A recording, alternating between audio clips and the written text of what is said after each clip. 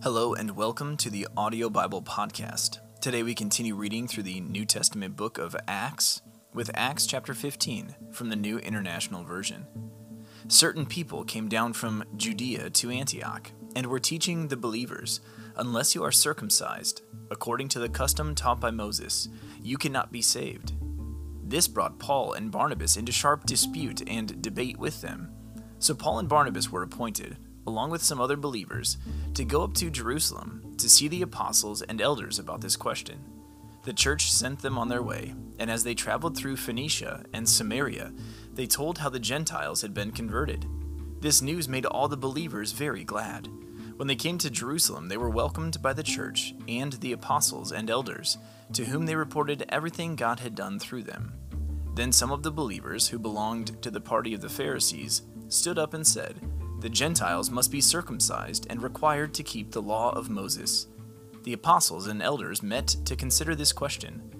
After much discussion, Peter got up and addressed them. "Brothers, you know that some time ago God made a choice among you that the Gentiles might hear from my lips the message of the gospel and believe. God, who knows the heart, showed that he accepted them by giving the Holy Spirit to them, just as he did to us. He did not discriminate between us and them, for he purified their hearts by faith.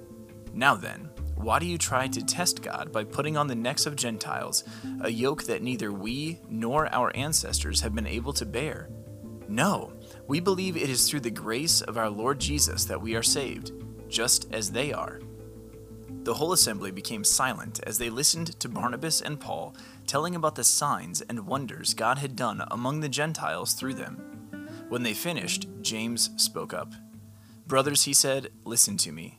Simon has described to us how God first intervened to choose a people for his name from the Gentiles. The words of the prophets are in agreement with this. As it is written, 'After this I will return and rebuild David's fallen tent.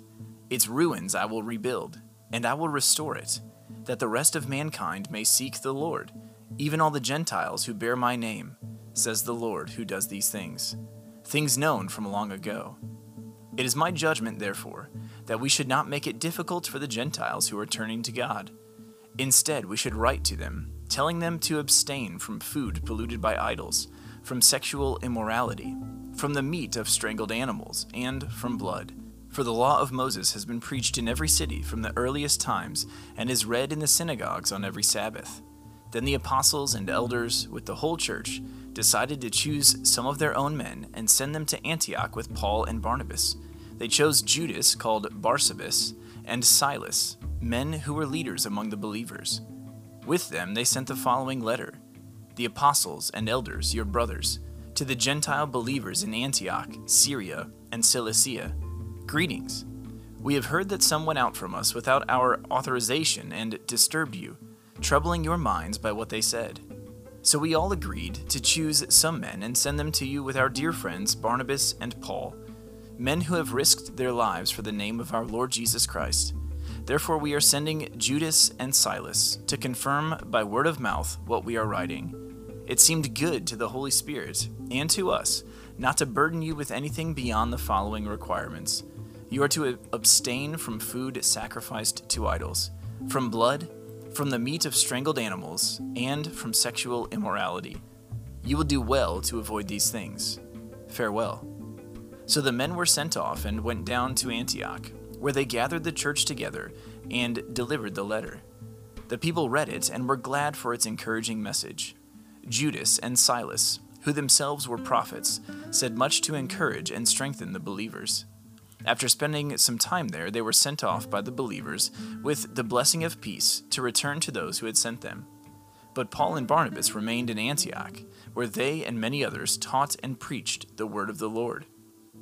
Sometime later, Paul said to Barnabas, "Let us go back and visit the believers in all the towns where we preached the word of the Lord and see how they are doing." Barnabas wanted to take John, also called Mark, with them. But Paul did not think it wise to take him, because he had deserted them in Pamphylia and had not continued with them in the work. They had such a sharp disagreement that they parted company. Barnabas took Mark and sailed for Cyprus, but Paul chose Silas and left, commended by the believers to the grace of the Lord. He went through Syria and Cilicia, strengthening the churches. Thank you for tuning in to the Audio Bible Podcast today. This has been Acts chapter 15 from the Word of God.